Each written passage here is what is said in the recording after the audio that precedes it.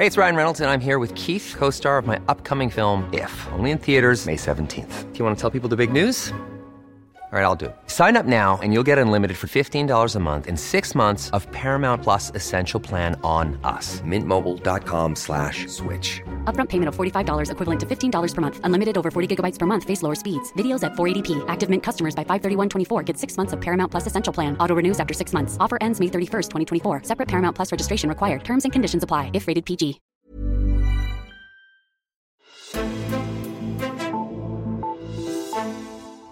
København lyser op i regnbuens farver i den her uge, når Pride-festivalen for 25. gang bliver afholdt for at hylde mangfoldighed inden for blandt andet køn og seksualitet.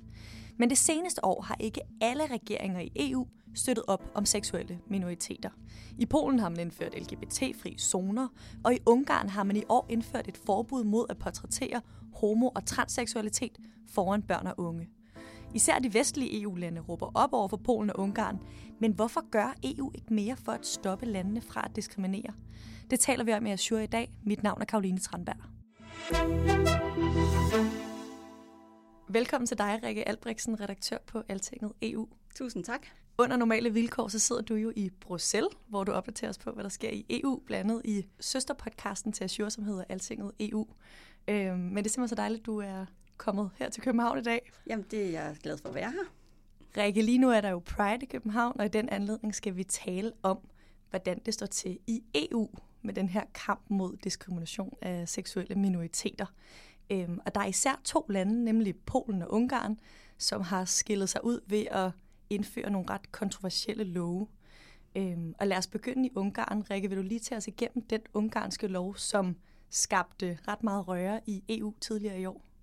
Ja, det er en ret spøjs lov egentlig, fordi det handlede faktisk om at skærpe straffe for pædofili. Men så i sidste øjeblik, så kom der nogle ret vidtgående ændringsforslag fra regeringen til det her lovforslag, som så kom til at udvide loven til også at indeholde et forbud mod at promovere indhold, der så at sige normaliserer homoseksualitet og transseksualitet og andre seksuelle minoriteters livsførelse over for børn under 18.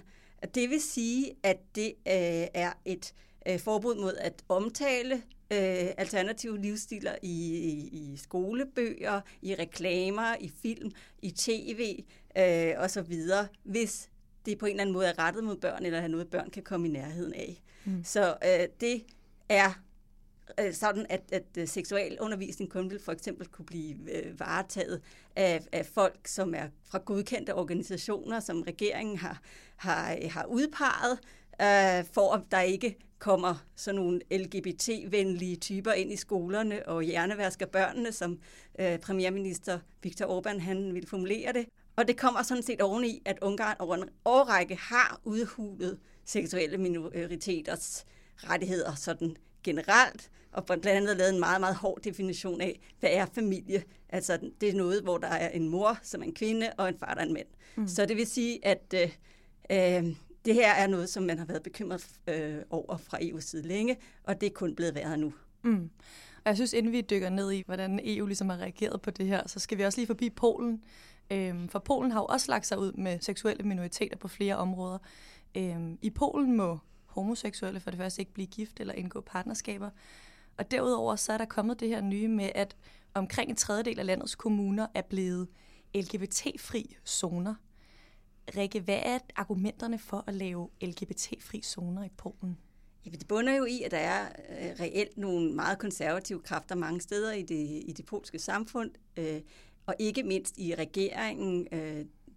Det ledende PiS-parti er et bundkonservativt parti, som støtter den gamle fortolkning af, hvad en familie er. Og der har der så været det, som egentlig er en meget symbolpolitisk udvikling, netop at regioner og byer har valgt at ligesom erklære sig LGBT-fri, altså som i, at de i hvert fald ikke støtter sådan nogle moderne livsformer, der kommer der og ændrer ved, hvad opfattelsen er af en kernefamilie.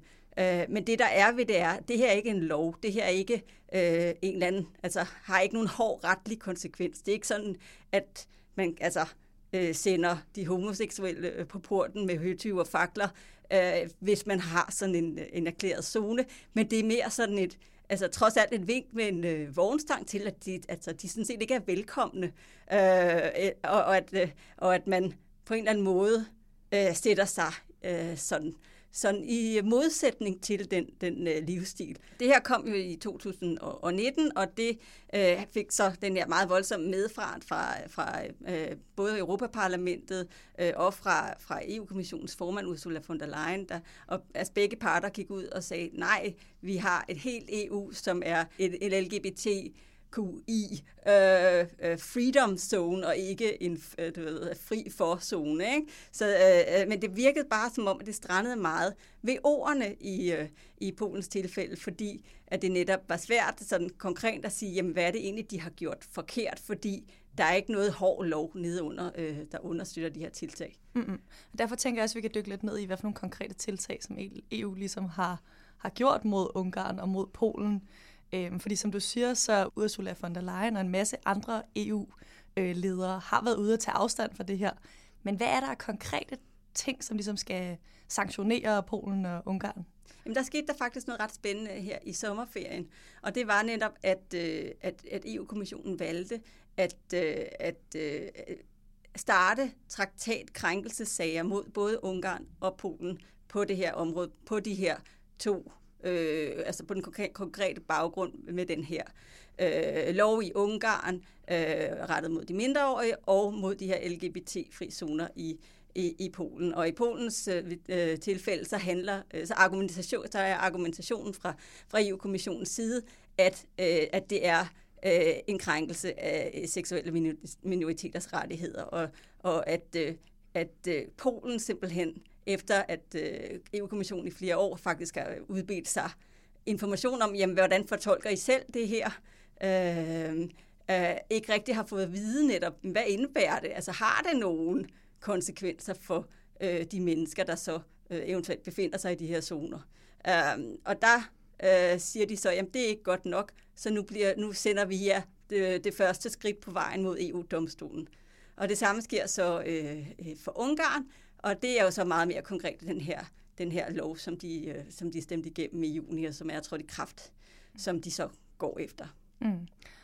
Og loven den blev først indført i Ungarn i år, men Polen er jo alligevel 2 år siden, så jeg kan bare så tænke på, hvad er det, der har gjort, at det nu? Altså jeg kan huske, der under EM også var rigtig meget tale om de her Pride-flag, hvorvidt man måtte flage med dem på stadioner, og der var noget med, at Tyskland ville have hele stadion til at lyse op i Pride-flag. Altså kan det have gjort noget i forhold til at sætte skub i det, eller hvorfor nu? Det tror jeg, du har ret i. Jeg tror, der har været sådan en generel bølge af ting, som er kommet på samme tid. Netop den her UEFA-beslutning om, at man ikke måtte lyse stadion op, samtidig med, at du havde den her lov fra Ungarn. Og der er der på en eller anden måde nået til en situation, hvor man siger, nok er nok. Man havde også et meget sådan stormombrust EU-topmøde i juni, hvor Viktor Orbán, den ungarske premierminister, virkelig blev sat stolen for døren og blev spurgt helt direkte af den hollandske premierminister Mark Rutte, om han egentlig overhovedet havde lyst til at være med i EU, når han nu ikke tilsluttede sig EU's værdier. Og samtidig så havde man nogle meget stærke indlæg fra blandt andet Xavier Bettel, som er den luxemburgske premierminister, som selv er homoseksuel, og som gik ind og forklarede Orbán meget direkte, hvad det her betyder for et ung menneske, som altså kæmper med sin seksualitet og med at finde sig selv, at blive underkendt eller blive visket bort fra samfundet i princippet, som det er ved at ske i Ungarn. Og han bragte sin egen sådan ud af skabet historie frem i plenum. Og det er altså ikke sådan noget, de plejer at gøre, når de mødes til EU-topmøder i Bruxelles, at de sidder på den måde og er personlige, helt lidt til det inderste. Men det var en meget sådan stærk debat, der fandt sted. Men det var også en debat, der meget klart viste, at der er et øst-vest, en splittelse der, som er meget, meget tydelig. Vi havde ligesom 3 lande, der tog Ungarns parti. Det var Ungarn, det var Polen, det var Slovenien, som nu sidder i EU-formandskabsstolen. Og så var der en del modstandere, de var næsten alle sammen vesteuropæiske, men så havde du et tavs flertal, som ikke var nær så tavs alligevel, fordi der var der også nogen, der var ude at sige, at jamen, jeg skal sådan set godt forstå, hvad Xavier siger derovre fra Luxembourg, men hvis jeg siger sådan noget i offentligheden, så mister jeg halvdelen af mine vælgere i morgen. Og det er bare en realitet, som nogle af Østland og de centrale europæiske, de faktisk stadig står i forhold til, hvor klart man kan melde ud på sådan et område. Og nu siger du, at de er gået i gang med at have lavet de her traktatkrænkelsessager. Men hvad kan EU ellers gøre for at sanktionere Ungarn og Polen? Altså, jeg tænker, der må være mere, man kan gøre. Der er flere forskellige spor. Der er blandt andet noget, som allerede er i gang, som handler mere om sådan generelt om, lever man op til de demokratiske grundværdier i klubben. Det handler om det, som hedder en artikel 7-procedure, som er det, som man også beskriver som atombomben i EU-systemet, hvor man i aller yderste konsekvens kan få frataget sin stemmeret i ministerrådet. Problemet er, at det kræver enstemmighed, og Polen dækker over Ungarn, Ungarn dækker over Polen, og sådan har det været flere år. Selvom der så kører de her procedurer mod dem, så kommer de ingen vegne. Men der er et nyt værktøj i værktøjskassen, som man også kan komme til at bruge, og det handler om, at man nu har indført en mulighed for at skære medlemslande i EU-støtte, hvis de på en eller anden måde ikke kan forvalte de EU-midler, som de får, i overensstemmelse med ligesom god skik, fordi der for eksempel er korruption, eller der er problemer med retsvæsenet, eller andre sådan demokratiske problemer. Og der kan man også sige, at der er netop sådan en eller anden ny mulighed for at sætte foden ned, for at ligesom slukke for pengehanerne og straffe lande på pengepunktene. Og det spørgsmål om det her også er et instrument, man kan tage i brug på en eller anden måde i forbindelse med sådan noget som det her. Hvorfor har man ikke allerede gjort det? Det er sådan lidt kompliceret, fordi det er faktisk nogle helt nye regler, og de burde være trådt i kraft, men det er de ikke, fordi man venter på en afgørelse fra EU-domstolen, som netop Polen og Ungarn har udbedt sig for at se, om de her regler overhovedet er lovlige. Fordi de mener netop ikke, at man skal kunne slukke for hanerne, bare fordi at nogle andre EU-lande finder, at de ikke lever op til de demokratiske spilleregler. Klart, okay. Hvad med Danmark i hele det her? Altså, hvad har Danmark været ude at sige og gøre i forhold til Polen og Ungarn og den her måde, de diskriminerer seksuelle minoriteter? Jamen, de har været vokale nok, ikke? Altså, de har sagt fra, når der skulle siges fra, og man hørte også Mette Frederiksen til det her topmøde sige, at det var absolut uacceptabelt med de her nye regler osv. Men det, der er lidt interessant i den danske sådan hjemlige debat, det er, at der faktisk er et flertal uden om regeringen, som har lagt pres på regeringen for, at man simpelthen skulle åbne en sag ved EU-domstolen mod Polen direkte. Og det er altså ikke noget, man sådan bare lige gør. Det er ikke sådan altså en tvistløsningsorganisation for medlemslandene, der er sure på hinanden. Det her. Så derfor har det været meget svært for regeringen at finde det rigtige ben at stå på i den her sag. For på den ene side, så er de jo sådan set enige i, at det her handler om de LGBT-fri zoner, og at det er noget svineri, og det var der, altså det er ikke noget, de støtter på nogen måde, men de er samtidig meget forsigtige med at skulle prøve på at starte sådan en sag, fordi det simpelthen, altså det er meget svært at løfte sådan en bevisbyrde. Men eftersom de jo sådan set havde det her flertal imod sig i Folketinget, som siger, jamen det skal I, så har man så været i proces med at finde ud af, jamen hvordan kan vi gøre det her på en måde, som faktisk sådan er realistisk og praktisk. Og det var meningen, at de skulle komme med den løsning her efter sommerferien. Men nu er EU-kommissionen jo så kommet dem i forkøbet, så det er sådan lidt spændende, hvad det så gør, om man så fra den side lader den bold falde til jorden. Ja, klart. Men hvis man skal se på Polen og Ungarns fremtid i EU, lige kigge lidt i krystalkuglen, altså kan det her have en betydning for, hvorvidt de kan få lov til at blive i EU? Altså det bliver nok mere det omvendte spørgsmål, så kan det her have betydning for, om de har lyst til at blive i EU? Fordi man kan sådan set ikke smide et EU-medlemsland ud. De kan selv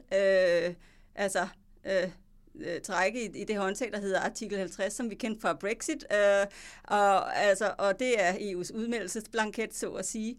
Men man kan ikke sende et EU-medlemsland ud uden for døren, uanset hvordan de opfører sig. Men det kan jo godt være, at de på et tidspunkt selv ikke synes, at det her er en rar klub at være i. Fordi at vi har altså nogle regeringer i begge lande, som altså mener, at de bliver knægtet fra det dekadente, ultraliberale Vesten, som altså bare kører hen over deres moralske værdier. Og vi har både hørt fra Ungarn og fra Polen, senest var det justitsministeren, der var ude at sige, at de skulle altså ikke være med i EU for enhver pris, at det er nogle tanker, som de gør sig. Samtidig så har man så også fra EU's side en ret stor forventning om, at det får de svært ved at gøre i praksis, fordi begge lande er enormt afhængige af de EU-midler, som de sådan set får i stridestrømme fra Bruxelles hvert år. Så det vil være et meget, meget dyrt træk for dem, når det kommer til stykket. Det bliver spændende at følge med i. Tusind tak, fordi du var med i dag, Rikke Albrechtsen. Selv tak. Og tak til dig, der lyttede med. Hvis du vil læse flere nyheder om dansk og europæisk politik, så sker det inde på altinget.dk. Mit navn er Karoline Tranberg, og vi lyttes ved.